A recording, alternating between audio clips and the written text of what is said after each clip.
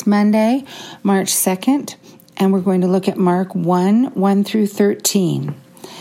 And here we have a beginning of God's plan of salvation in a specific person, Jesus Christ, the Son of God. And upon our profession of faith in Jesus, our discipleship begins. The author of the Gospel, Mark, connects the beginning of the good news of Jesus Christ, the Son of God, by introducing us to John the Baptist. John has appeared here in the wilderness, proclaiming a baptism of repentance for the forgiveness of sin. A lot happens in the wildernesses of our lives, and a lot happens in the wildernesses of Scripture. Maybe we sometimes think of the wilderness as a frightening place where we may get lost or hurt. But here in this wilderness, people are actually flocking. They're coming from the Judean countryside in Jerusalem to confess their sins and to be baptized by this man, John the Baptist, who is clothed in camel's hair, eating locusts and wild honey, and who is calling them to repentance. He is preparing the way of the Lord, making his path straight. This is something that repentance does in our heart.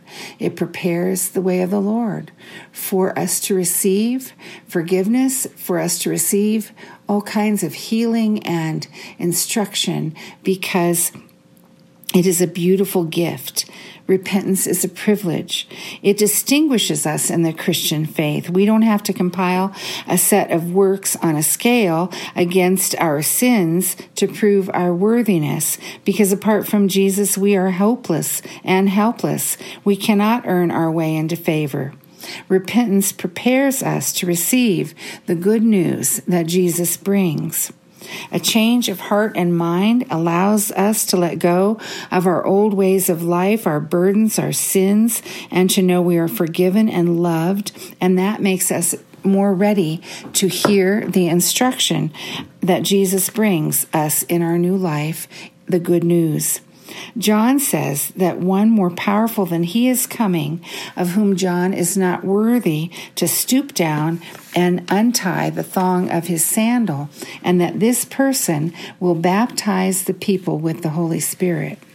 In verse 9, we see Jesus being baptized by John in the Jordan River, and as Jesus is coming up out of the water, the heavens are torn apart, and the Spirit descends like a dove on Jesus. A voice from heaven declares, "You are my Son, the beloved. With you I am well pleased." Next, immediately, it says, the same Spirit, drives Jesus into the wilderness, where he encounters wild beasts, Satan, and angels.